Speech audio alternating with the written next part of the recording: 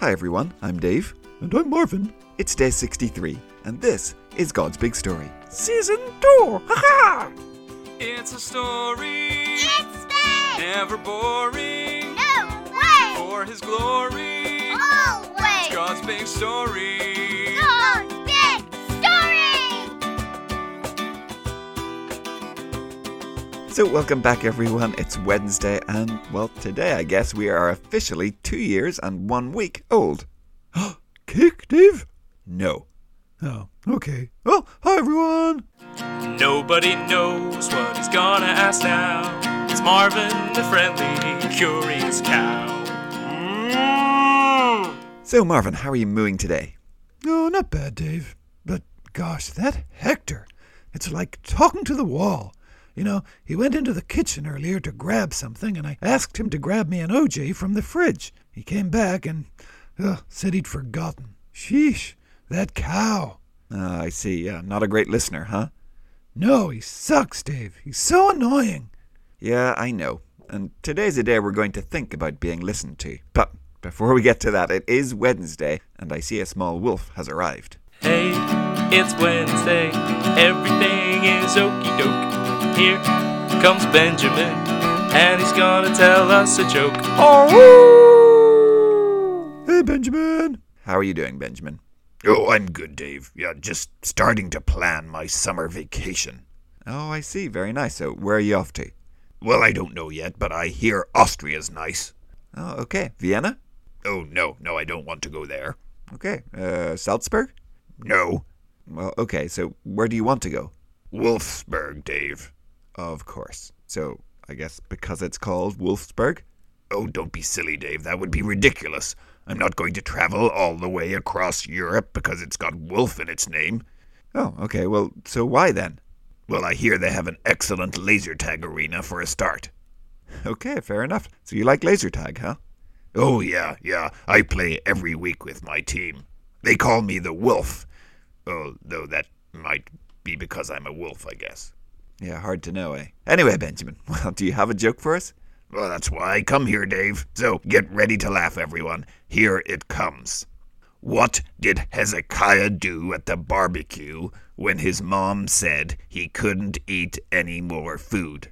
Oh, I don't know, Benjamin. What did Hezekiah do at the barbecue when his mom said he couldn't have any more food? He Sennacherib. Oh, 'cause it sounds like that Assyrian guy, Sennacherib. Yeah, that's a good one, Benjamin. Yep, thank you, Benjamin. Oh, no worries, guys. Hey, I'll see everyone next week. Bye, Benjamin. Bye. Okay, Marvin. So, well, yes, yesterday we heard Sennacherib went off to fight that other king, but remember, he sent another message to Hezekiah. Oh, yeah, he said something like, your God can't save you again, huh? Yep, that's it. And we heard that Hezekiah took that letter and he brought it to the temple. He laid it out before God and he prayed. And today we're going to hear if God listened to that prayer. Okay, great. So, well, what are we listening for? Well, firstly, what does God say he's going to do to Sennacherib's nose? Oh, his nose, huh? Okay. And secondly, where was Sennacherib when he was killed? Oh, okay. Okay, so what happens to his nose and where was he when he was killed? Got it. All right then. So, well, over to you, Charlotte. Hello again, everyone. Today I'll be reading from Isaiah chapter 37, verse 21 to 38. Isaiah sent a message to Hezekiah. Isaiah said, "The Lord is the God of Israel. He says, you have prayed to me about Sennacherib, the king of Assyria. So here is the message the Lord has spoken against him. The Lord is telling him, you will not win the battle over Zion. Its people hate you and make fun of you. The people of Jerusalem lift up their heads proudly as you run away. Who have you laughed at? Who have you spoken evil things against? Who have you raised your voice against?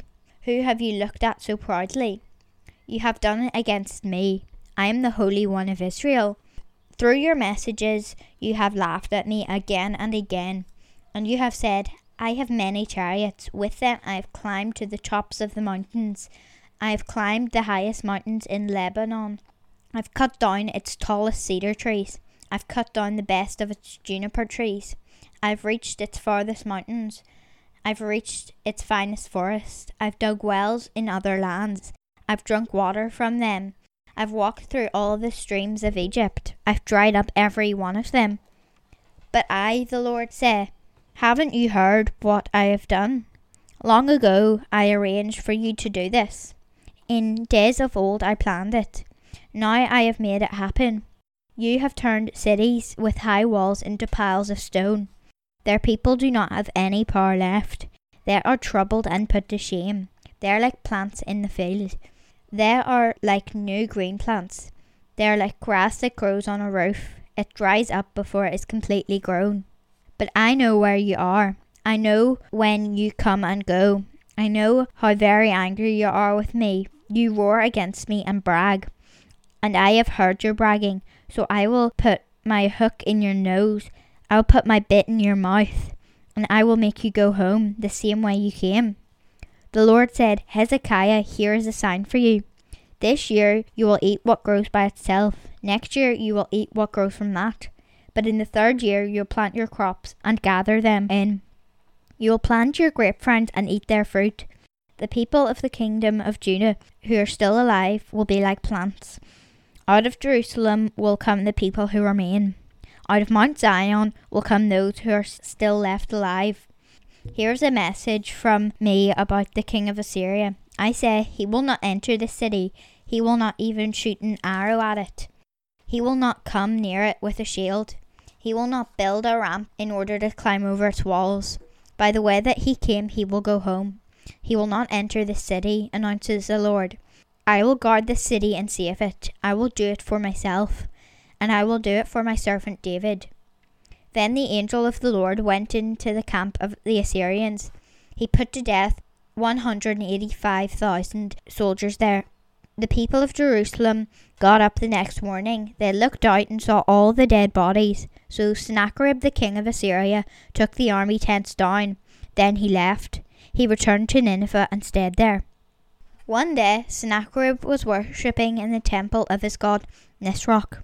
His sons Adramelech and Sharezer killed him with their swords. Then they escaped to the land of Ararat. Esarhaddon became the next king after his father Sennacherib. Thanks, Charlotte. Okay, Marvin. So, what will God do to Sennacherib's nose? Oh, well, it said God would put his hook in his nose. What's that about, Dave? It's Professor Westminster. It's Professor Westminster. It's Professor Westminster. It's Professor Westminster. It's Professor Westminster. It's Professor Westminster. It's Professor Westminster. Summer, springtime, Professor Westminster. Someone you can always call. Professor Westminster. Professor Westminster. Professor Westminster. It's Professor Westminster. Hi, everybody! Hey, Professor, so yeah, what's with God putting a hook in Sennacherib's nose? Is that like a fishing hook? No, Marvin, not so much. You see, the Assyrians, when they conquered a city or a country, well, they would take the important people, like the king or the other leaders, and they would put hooks right through their noses, and they would lead them out and parade them in front of the king. Oh, that doesn't sound very nice. No, it wasn't. No, it was humiliating, yeah.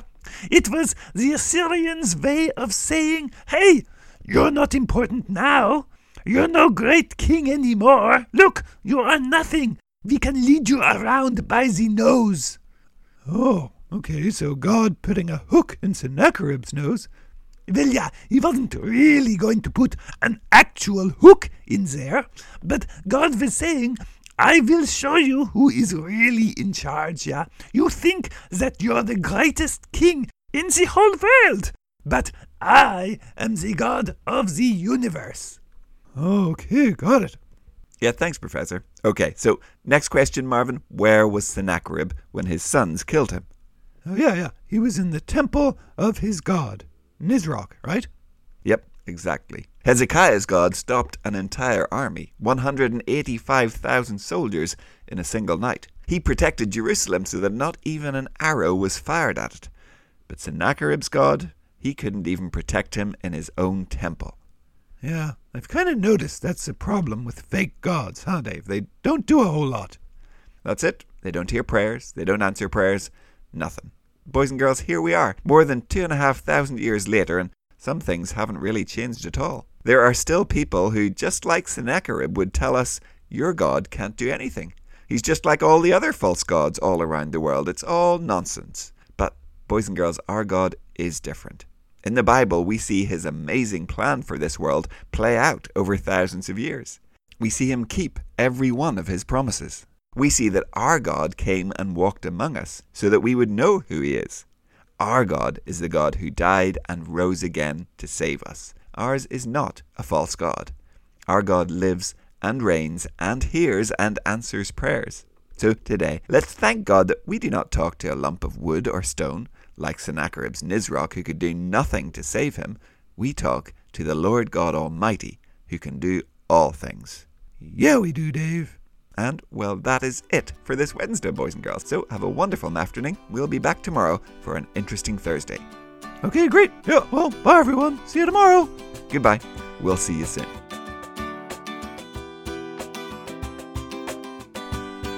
God's Big Story is a ministry of Eden Grove Presbyterian Church. Music and jingles by Dave, Josh, and Josh. For more information and further resources, visit woodendonkey.org.